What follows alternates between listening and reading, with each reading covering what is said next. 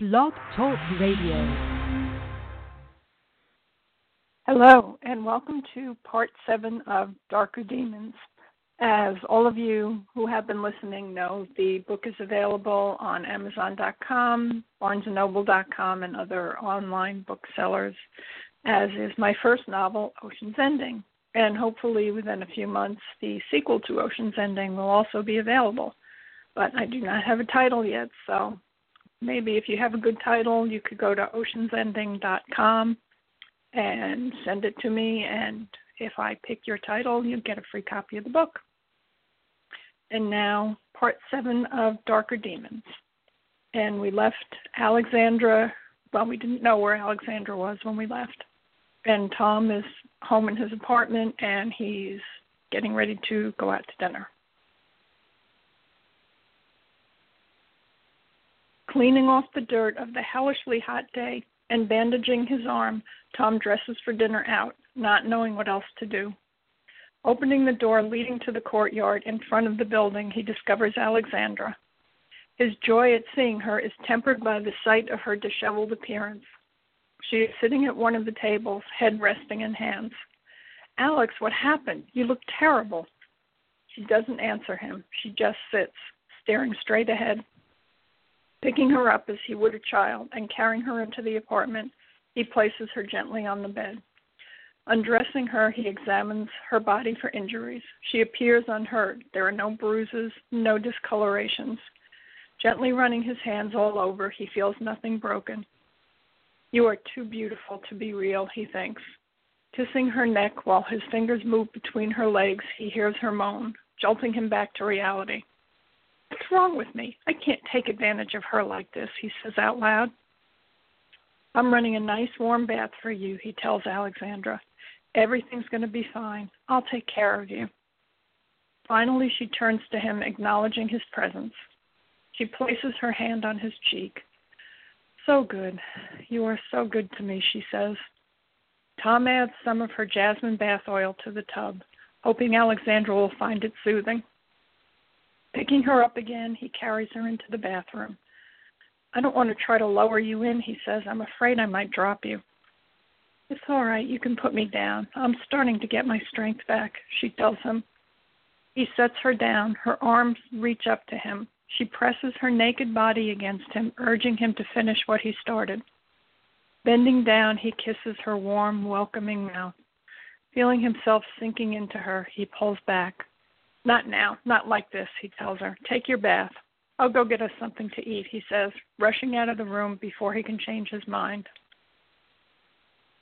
Lowering herself into the waiting water, Alexandra inhales the jasmine and finally begins to unwind.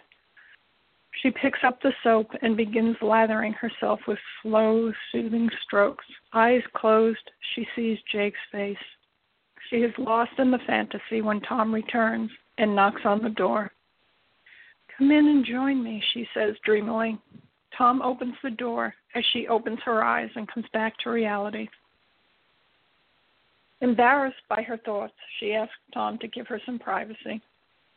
He sets up their dinner while Alexandra wraps herself in his robe, so large she feels like a tiny child floating inside of it.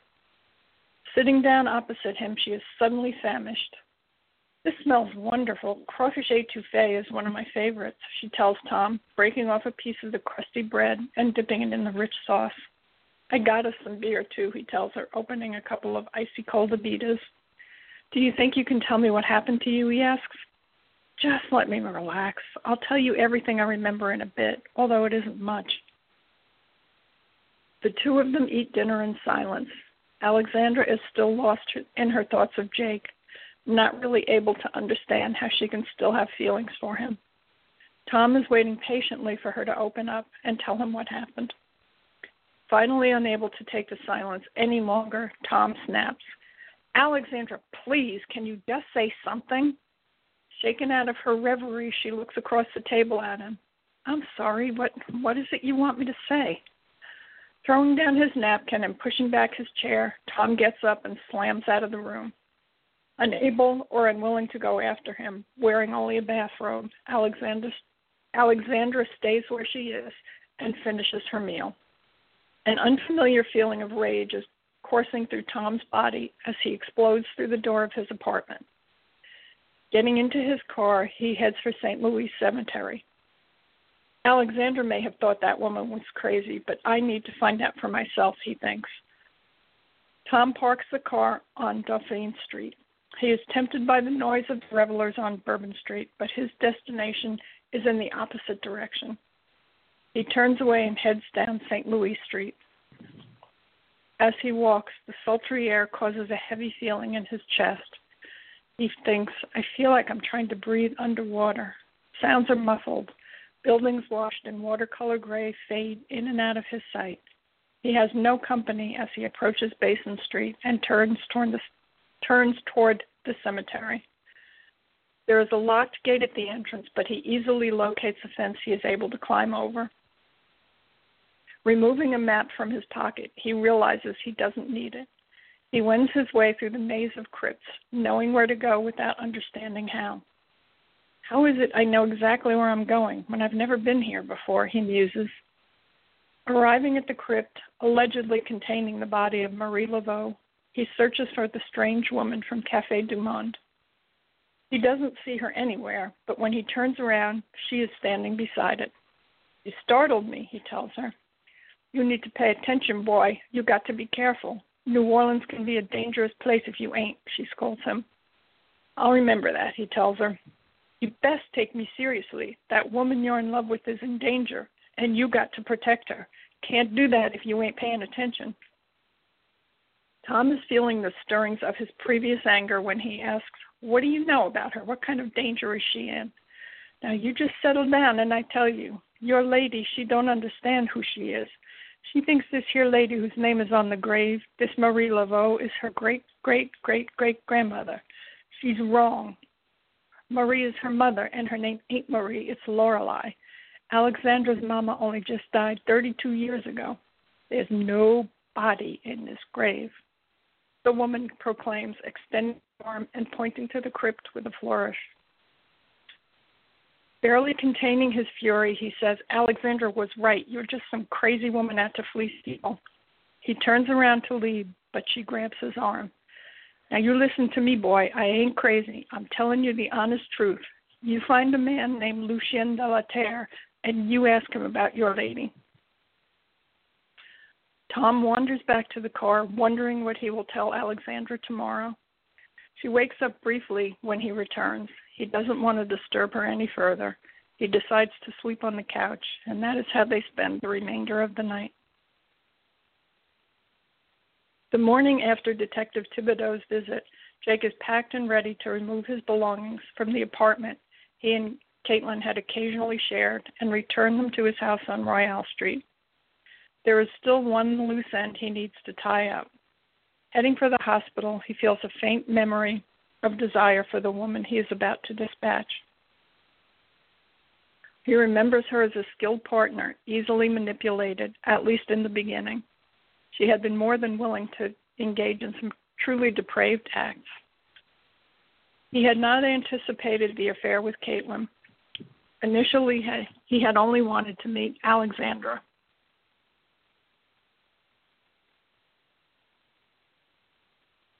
Rumors in New Orleans were rampant that Lucien de la Terre's daughter had finally reached sexual maturity. His curiosity about the gorgeous Alexandra was irresistible. Quickly discovering the rumors were true, Jake had enthusiastically seduced her. He hadn't expected the involvement to last. They never did. But inexplicably, 1 month became 2, then 6, and still they were together. Jake's relationship with Caitlin, on the other hand, was only an entertaining diversion, at least for him. She had wanted him from their first contact. He found her attractive and responded by initiating the affair. Alexandra never suspected her boyfriend and best friend were feeding her a constant stream of lies. Gradually, over the course of their relationship, Caitlin's personality had changed. Her sexual habits became so twisted, even Jake was disturbed by them. There was a cruel edge to everything she did. He was unable to pinpoint the exact moment he realized she had become a different person. He felt it began shortly after an incident which occurred outside her office one afternoon. As she told it, she was walking down the steps when a huge white cat planted itself in her path. She had tried to walk around it, but the creature kept darting from side to side, preventing her escape. Finally, it reached up and clawed her leg, leaving a nasty scratch. After that, it had bounded down the steps and disappeared. Jake wondered if it had infected her with some virus which altered her behavior. It wasn't long after that she approached him with the plan. Suggesting they would be better off with the judge no longer in the picture, she explained her idea. She would shoot her husband and make it look as if Alexandra had committed the crime. I'll tell the police she and the judge were having an affair, but he refused to divorce me, so she murdered him, she said. Then once the judge was dead, the two of them would take the money and move far away from New Orleans. He asked what they would do about Alexandra. Kill her, of course, she answered, laughing. We'll make it look like a suicide. Hoping to buy some time, Jake presented her with an alternative scenario. He suggested they kidnap Alexandra and pump her full of drugs. Convince her she's losing her mind, he told her. We can use the brainwave-altering chip I invented to control her visions.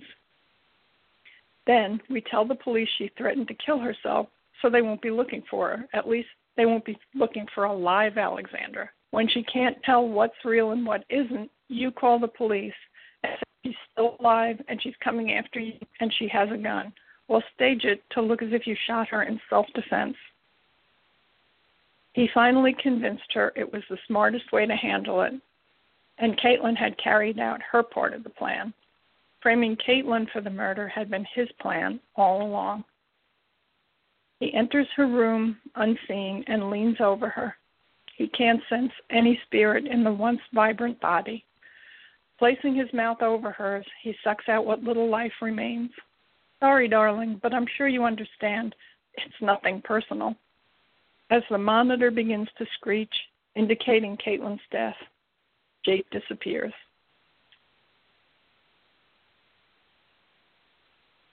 Awakening to an empty apartment, Alexandra finds a note on the pillow next to her head. Tom has gone to get them both some coffee and pick up a copy of the Times-Picayune. She heads to the bathroom to get dressed. Her mind is a maze she is having trouble navigating. Scenes of a past life that seem to belong to someone else interfere with the present reality. Remembering her visit with Gregory, she wonders what he meant by, "You are the key." She knows of no connection between them, yet he claimed to know both of her parents. She hears Tom return and throws on the robe to go out and greet him. He is beginning to look like she feels. Huge circles surround his eyes. His usually pale skin is almost ashen. Even his body looks different, smaller and less sturdy. "Hey, good morning. You look terrible. Are you doing all right?" she asks. "Under the circumstances, yes, I am doing all right. How are you?" he answers, not smiling. Confused and tired. He hands her a coffee and sits down at the small antique table. "Are you ready to tell me what happened yesterday?" he asks. Sitting down opposite him, she says, "I will tell you what I remember. Some of it is pretty hard to believe. Alexandra, after the week I have had, I will believe almost anything," he says. And I think that's a good place to stop. And I hope you'll tune in again next week for the next episode, Part 8 of Darker Demons. And until then, have a good week.